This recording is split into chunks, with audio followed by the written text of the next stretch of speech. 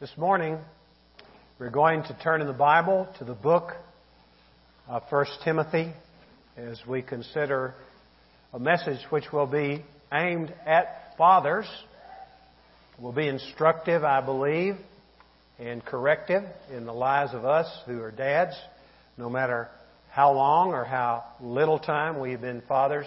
You're a father all your life. And that's a good thing, isn't it? It's a pleasure to be a father. That God's entrusted children to our care. It's good to have Ariadne Marivani back after several months in Spain on mission. I think I saw her here with her dad and mom and sister today. I think they're here somewhere in the audience. There you are, Ariadne. We're grateful the Lord brought you back safely. We're also grateful that our team to Trinidad came back safely. Some of them have been here this weekend. We need to pray for them. They've got to go back to work Monday. And it's pretty tiring to be on a mission trip, so we want to keep them in our prayers. We have another young man from our church, Jameson Miller, who will be going on mission on Thursday. Just graduated from New Mexico State University. He's going to be serving with Destino, North Africa. He'll be going to North Africa to serve the Lord there. We have a family also, the Morgans, Eric and Carla, have been stationed in Saudi Arabia for 2 years now, I believe. And they'll be returning, Eric sooner than Carla, but this week Eric will be returning to Saudi Arabia, where he serves the armed forces of the United States there and works with the royal family and the forces that are under them in the medical corps. It's a real blessing to have the opportunity to have people in our church who love the Lord, are not ashamed of the gospel, and are willing to make necessary sacrifices to serve Him in foreign fields. So let's pray, thanking God for these people who have returned and those who are being sent out. Father, we are grateful that You are ascending, God.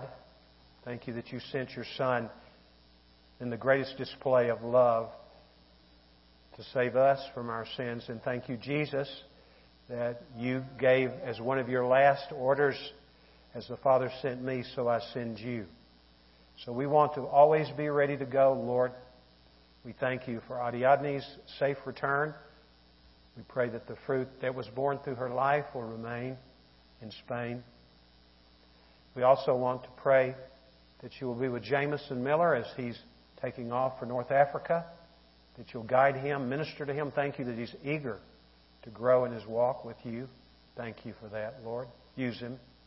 We thank You for the missionaries who went for a week of mission to Trinidad. We ask that they would have a fast and full recovery so they'll be ready to re-enter life as usual on Monday. And we pray it wouldn't be life as usual, Lord.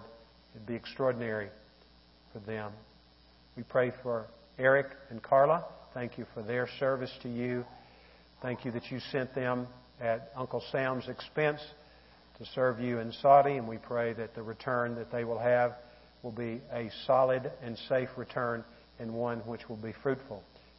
Now open our eyes that we might behold wonderful things in Your Word. We ask this in Jesus' name. Amen. This morning we're going to look, beginning with verse 6 of chapter 6 of 1 Timothy. I'm going to read the passage, make some introductory remarks, then we'll dive headlong into the passage with the desire to learn from the Lord about how to be a better father, a better parent, a better person. This applies to all of us, so listen carefully for the voice of the Lord to you today. 1 Timothy 6:6, but godliness actually is a means of great gain when accompanied by contentment. For we have brought nothing into the world, so we cannot take anything out of it either. If we have food and covering, with these we shall be content. But those who want to get rich fall into temptation and a snare, and many foolish and harmful desires, which plunge men into ruin and destruction. For the love of money is a root of all sorts of evil, and some by longing for it have wandered away from the faith and pierced themselves with many griefs. Now if you'll glance down to verse 17. Instruct those who are rich in this present world not to be conceited, are to fix their hope on the uncertainty of riches. It is true, riches have the habit of sprouting wings and flying away, don't they? Have you seen that before in your life? Maybe in 2008 some of you experienced that. But on God, who richly supplies us with all things to enjoy. Instruct them to do good, to be rich in good works, to be generous and ready to share, storing up for themselves the treasure of a good foundation for the future, so that they may take hold of that which is life indeed. Fathers, we are called to teach our children how to live successfully.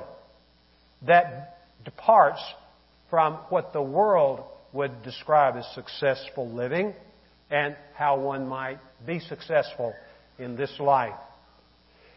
When God was speaking to the people of Israel as they were getting ready to go into the Promised Land after 40 years of wandering in the wilderness, this is what He said. He said, "You shall love the Lord your God with all your heart and all your soul and all your might. The things which you have heard from me today, which I have commanded you, shall be in your heart.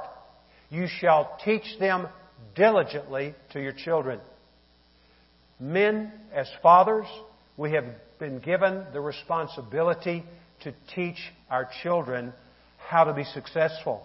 And that is to be found in a relationship that's an all-in relationship with the Lord Jesus Christ. I wish we had time this morning to look at all the various areas of life that we are to acknowledge the Lordship of Jesus Christ in. We're going to focus on one area. It's the concrete area that Jesus emphasized more than any other matter in His teaching. It's the area of money. Our children need to be taught properly about money if they are going to live a successful life.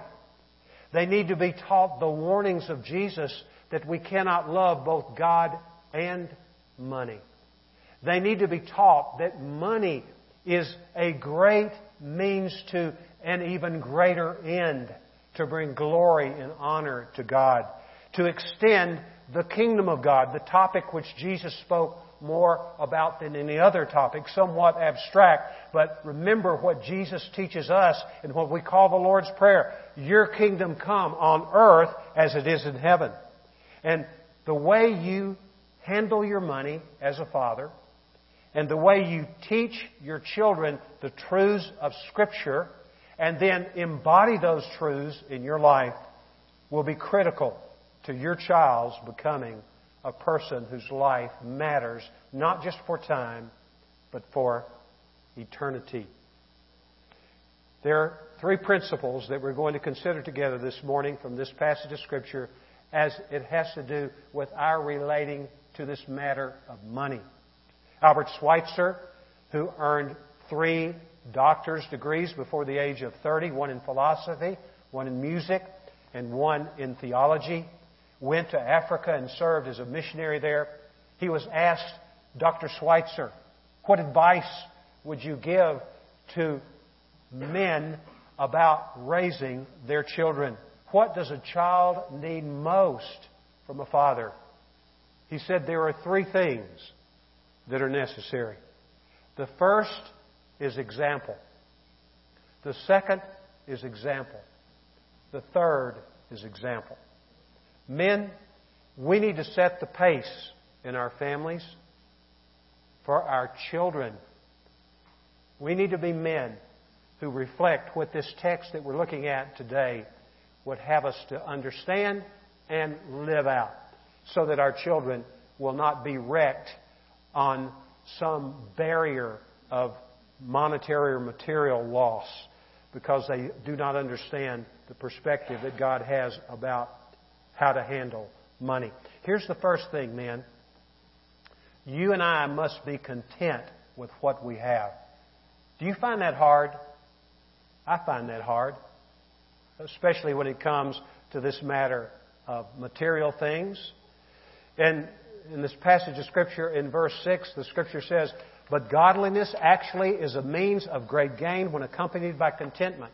I was quite surprised, almost shocked, when I began to study this in more detail and looked at the word in the original language.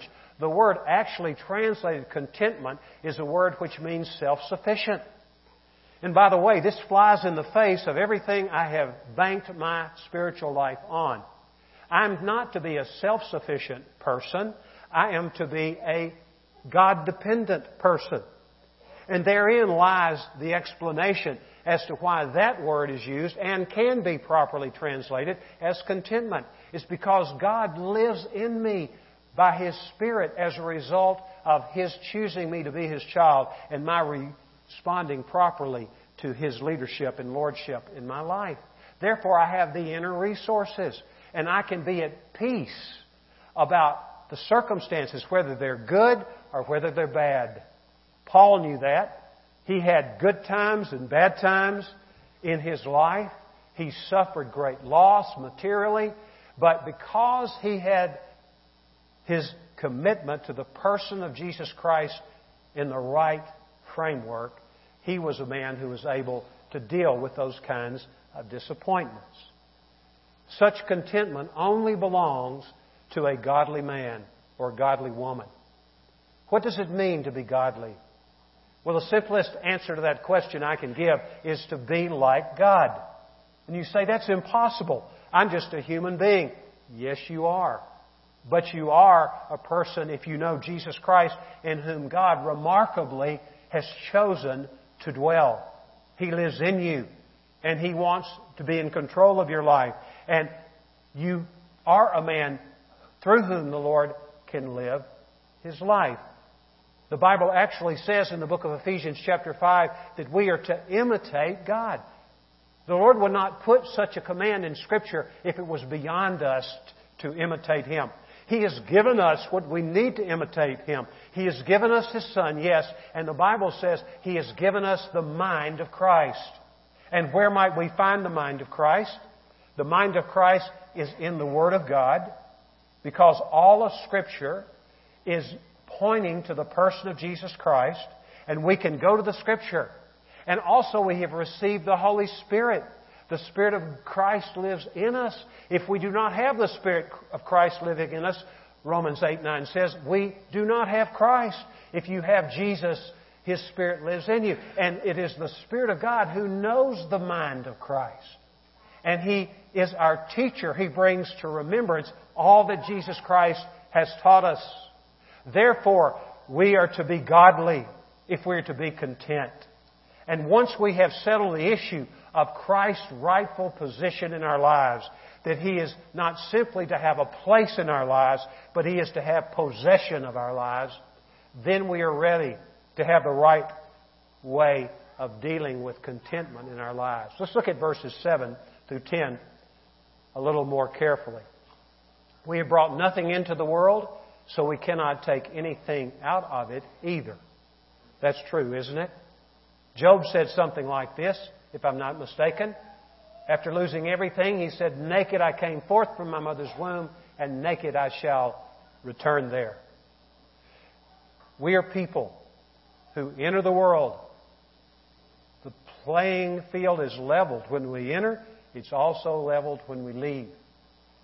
I read about a man who was a very wealthy man.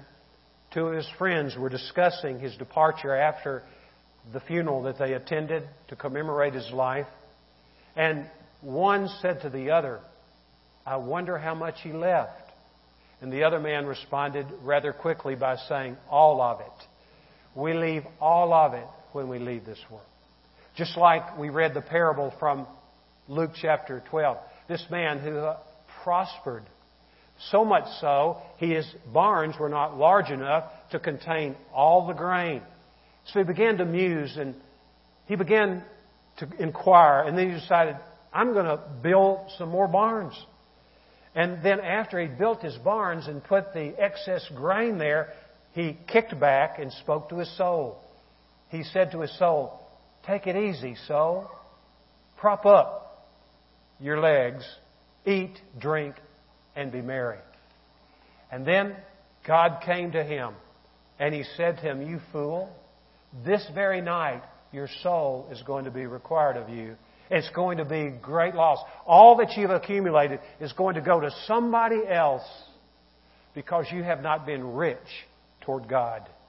Hopefully I'll remember to come back to that last part a bit later. It's very important for us to understand. Look at the next verse. The next verse says, if we have food and covering. Let me stop here just a moment. The words food and covering obviously are singular in the English language, but in the original language of the New Testament, they are both plural. And let me interpret a little bit with that in mind. Let me give you what I believe would be a more helpful interpretation or translation of this introductory clause in verse 8. If we have supplies of food and supplies of covering, with these we shall be content. We will have the necessities of life. We'll have food, and we'll have clothes to wear, and we'll have a place to shelter us at night when we rest and sleep. Let's look at the next statement, which is made in verse 9, continuing through verse 10. But those who want to get rich fall into temptation. It's a given. To get rich, if you really aim for that in your life, you're going to encounter temptation and a snare and many foolish and harmful desires which plunge men into ruin and destruction. This last language is language of one who is drowning. They drown as a result of the fact that they have wanted to get rich and they have given in to the temptation of the devil. Let me pause here just a moment about your discontentment. If you're discontented with what you have, whether it's material or relational or physical, whatever, if you're discontented, you have taken the bait of none other than the devil himself. Remember in the Garden of Eden when Satan came in the form of a serpent to tempt Eve, and he told her, why has the Lord forbidden you to eat of the fruit of the tree of knowledge and evil? Now let's back up just a moment. How many trees did God give Adam and Eve to eat from in the garden? All the others. We don't know how many species, but a bunch. And isn't it just like the devil to come and... Here was this couple. They had everything in the way of food. And he tempted them on one matter. Discontentment is a result of temptation, which comes when we want to get rich, or we want something which we do not have. The Bible says, the last of the 10 Commandments, you shall not covet. You know what that means? You shall not want something that belongs to somebody else or something that God has not deigned to give to you. We need to understand. Carlisle Marney was the pastor for many years of the First Baptist Church of Austin, Texas. When he was teaching from the Sermon on the Mount in his church, he came to what we call the Lord's Prayer. And there's that famous line which tells us, give us this day our daily bread. And in interpreting that, this is what he said. What this says to me, Dr. Marney said, is that I need to get my wanter fixed. I've got a lot of wants that are not in keeping with the will of God. Maybe you need your wanter fixed because you're not content with what God has given you. Let me give you a strategy, if I may, as to how to go about getting content. And this strategy is truly from the Word of God. Look at verse 10, though, before I go there. For the love of money is the root of all sorts of evil. Let me pause here. Here again, I was surprised. The translation, love of money, translates only one word in the original language. I thought that would be a word which would suggest just being just extravagant, prodigal in the use of your money, just wasting money. But I came to find out that's not anywhere close to the meaning of the one word which is translated love of money. That one word is a word which depicts a person who loves to hoard his or her money and loves to count it and watch that bank account grow or portfolio grow and grow and grow. And therein lies the pleasure of such an individual. I looked up, in preparation for the message today, the world's wealthiest people. On number 3 is Warren Buffett. Warren Buffett is the CEO of a magnificent investment company. Do you know he's worth $83 billion? Can you imagine? $83 billion. And come to find out, he lives in the house which he bought in 1958 in Omaha, Nebraska. He paid $31,500, which was a whole lot of money in 1958. Much more than it would be today. A nice home for sure. But he's decided to live in that even till now, even though he's the third wealthiest person in the world. Now, we have no way to know about what's in his mind. He speaks his mind many times, but we don't know everything about what's in his mind. We do know that he was once raised in a Presbyterian church, was taken faithfully by his U.S. representative father and his mother to church there in Omaha. When they were in D.C., they had a church they attended regularly there. But he is now, by his own admission, an agnostic as it relates to Christianity. But I wonder if he's one of those people who is a lover of money, even though he doesn't throw his money away. He's very careful with it. You know, that which we love, we're very careful with, aren't we? Right? This gets a little too close to home for me as I think about it now. But it's a root. It's not the source of all evil, but it's a root. Now, let me be sure that you understand this. Jesus says some things about money that we need to take into account. Speaking of money, he calls it unrighteous mammon. Mammon was the god of money or material things in Jesus' day. Unrighteous mammon. So there is something that's probably inherently tempting, if not evil. Jesus says it, unrighteous mammon. Then he speaks in all of the synoptic gospels of the deceitfulness of riches. If something is neutral, it can't be deceitful, can it? But money is deceitful also. We need to keep that in mind. Well, here's the strategy. 4 things. Let me suggest to you, Father, what you should incorporate into your life if you're going to be content with what you have. And you moms too, and you single people. Really, I wish I could have all the singles in the room together, just me and them, and talk to them about this, the men especially, about being the leader in their family when it comes to finances, to being the breadwinner in the family. No knock on women who work, and I understand there are situations which demand that, but I have seen the decline of men wanting to be leaders in their family. And one of the ways they fail to lead is they let their wives do all the work and make all the money. Unbelievable. Well, let's look at these points of strategy. The first is recognize that all you have comes from God. Did you know that? That's the uniform testimony of Scripture. The Bible says in 2 Chronicles 29:12, it's a prayer, David to God, and he says, wealth and honor come from you. All the wealth that you have accumulated, whatever amount it is, it's come from the Lord. Then Moses speaks on God's behalf when he says in Deuteronomy chapter 8 that don't forget that it is God who gives us the power to make wealth. Some people have the Midas touch. I mean, anything they try works, and it works in the way of getting them money. God gives you the power to make money. I think of Tevye in Fiddler on the Roof, this Russian Jewish peasant. Do you know what I'm thinking of? He says, if I were a rich man, I won't sing it. I wish I could sing it. And he goes on and he says, I wish I'd be a rich man. And then he says, God, he interrupts his singing. He says, God, if money is a curse, just curse me one time, God. Just curse me. Some of us feel that way, of course, from time to time. But what we understand is, in 1 Corinthians 4:7, the question is raised. It's a rhetorical question which expects the right answer. What do you have that you did not receive? And the answer is what?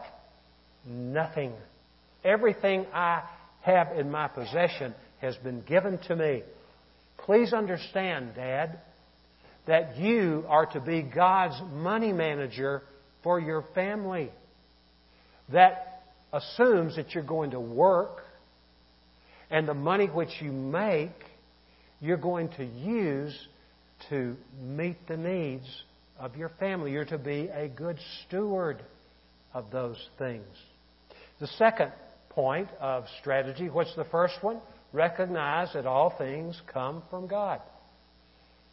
Before I forget it, I want to share this analogy with you. Some of you, I have had the privilege on at least 2 occasions to be the guest of some very wealthy people. Eons more wealthy than I. And they were so kind as to let my wife and I go to their residences, which were outside of El Paso city limits, and we had a whole week of vacation. And when I would walk around in these wealthy people's lives, by the way, in both cases, husband and wife love the Lord. And I would go in there and I would see things and I would think of those people and think of how nice it was that they would share those things with me. And then I recalled also something that my father and mother taught me. They said, if you ever borrow anything, return it in at least as good a shape as you found it in when you found it. And I thought, okay. And Sally was raised the same way. And so we did our dead level best to make sure everything was in order and cleaner than it was when we got there. It was clean when we got there.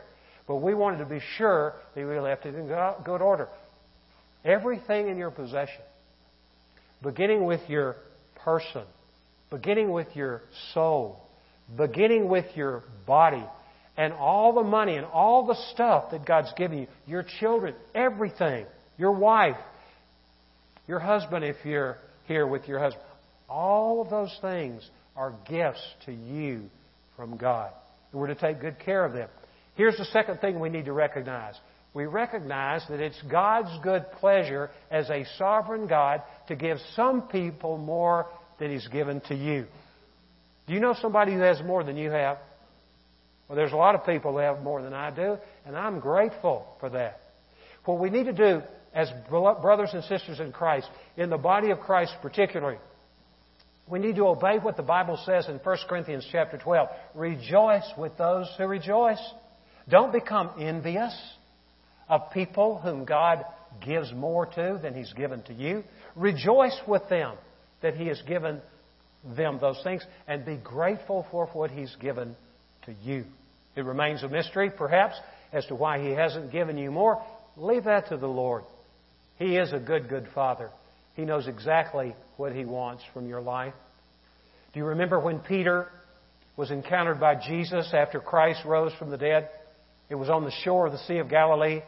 They had a conversation, just the two of them.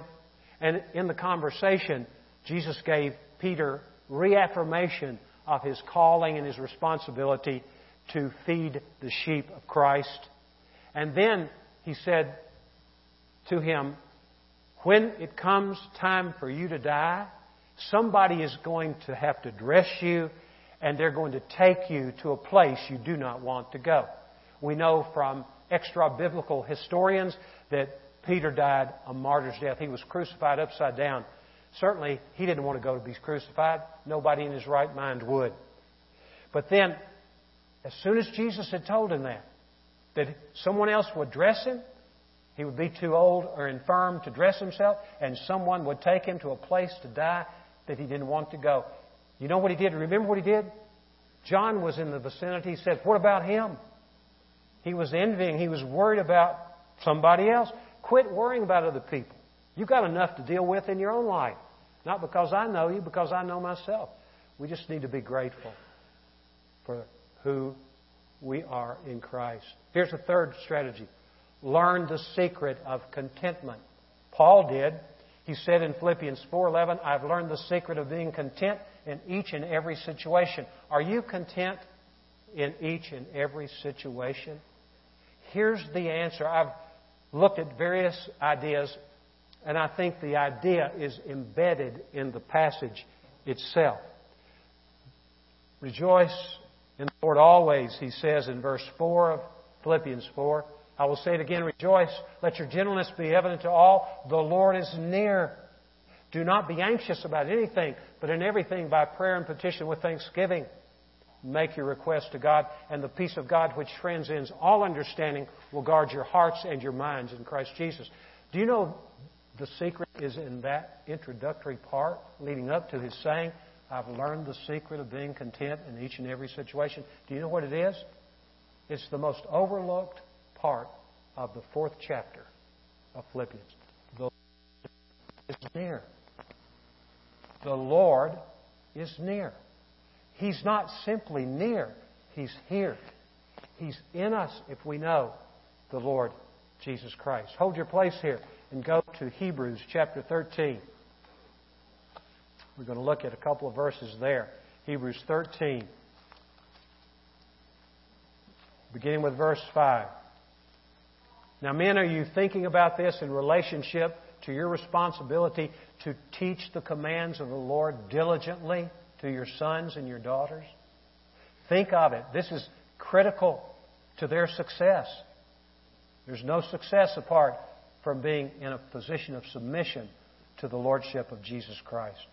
Look at verse 5 of Hebrews 13. Make sure that your character is free from the love of money. Same word that Paul uses in the book of 1 Timothy 6 regarding the love of money. Being content, same word, with what you have. For He Himself has said, I will never desert you, nor will I ever forsake you. That's the answer. That's the answer to contentment. The answer is to be found in Jesus being not just somewhere, but being with us because He lives in us. To live the Christian life, we must have the presence of Christ as our main possession. We're to trust in Him in that sense. So, the fourth thing is this, after having learned the secret, is to set a new standard for contentment. If you're reading through the map journal, you're in Psalm 119.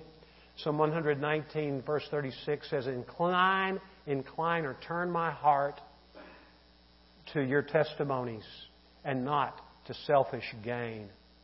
I have taken to reminding myself of that and praying that prayer to the Lord regularly in my quiet time so that I would be reminded of how important it is that I trust in the Lord alone for my life. And I have the idea that was represented in Paul's life, but also in a man named Asaph's life in Psalm 73, which he penned under inspiration of the Holy Spirit. He said this, Whom have I in heaven but you, Lord? Besides you, whom do I desire on earth? That's the goal. We know, men, sometimes we don't have that kind of desire. But we need to practice these things. William C. DeVries, who was the first medical doctor to put an artificial heart in a human being, the man lived 112 days in whom this artificial heart was placed. In writing about this man said this, Dr. DeVries. He said, the reason you do the same thing over and over again, the reason you practice is so that you will do it automatically when the time of reckoning comes. Over and over again. Look, we need to practice the things of God. We need to do what God says in His Word. We need to remember what He has to say. When He says in Luke 12, a person's life or soul does not consist in the abundance of his or her possessions. So, be content with what you have. Here's the second thing. Be confident in God. And we can be confident in God because of His character. He does not lie. And because of His promises. We just read one, didn't we? In Hebrews 13. What's the last line of that verse? I will never depart from you. I'll never forsake you. Isn't that comforting? You have the Lord with you no matter what. And then look at the rest of this in verse 6. So that we confidently say, the Lord is my helper. I will not be afraid. What will man do to me? We have the Lord. He's quoting from Psalm 118 here. We have the Lord. With Him, we have everything we will ever need. And He is faithful to keep His promise, to provide for our every need because of His great concern for us. Teach your children to put their confidence in God, not in money. You will do it by your example, but teach them the truths of God's Word as well. Here's the third thing that we need to teach our children verbally, but visually as well. Be concerned for others. Let's look at verse 17 through 19. Instruct those who are rich in this present world. Let's pause a moment. Evidently, there were people in the church of Jesus Christ that Timothy was pastor of who were rich. There is no condemnation on those who have become legitimately rich. Maybe they inherited the money. Maybe they were people who were gifted in making money. So there's nothing evil in being rich. The Bible has several people who are rich, beginning with Abraham and so forth and so on.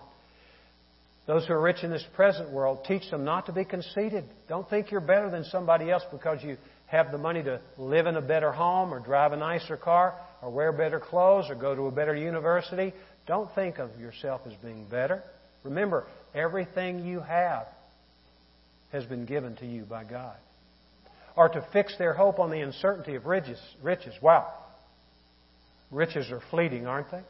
I remember reading one day in Scripture, if riches increase, do not put your trust in them. That's a good thing to think about. If your riches do increase, don't trust them. But put your trust in God. We've already talked about that. Be confident in God, who richly supplies us with all things to enjoy. Do you know whatever has been put into your trust is for your enjoyment?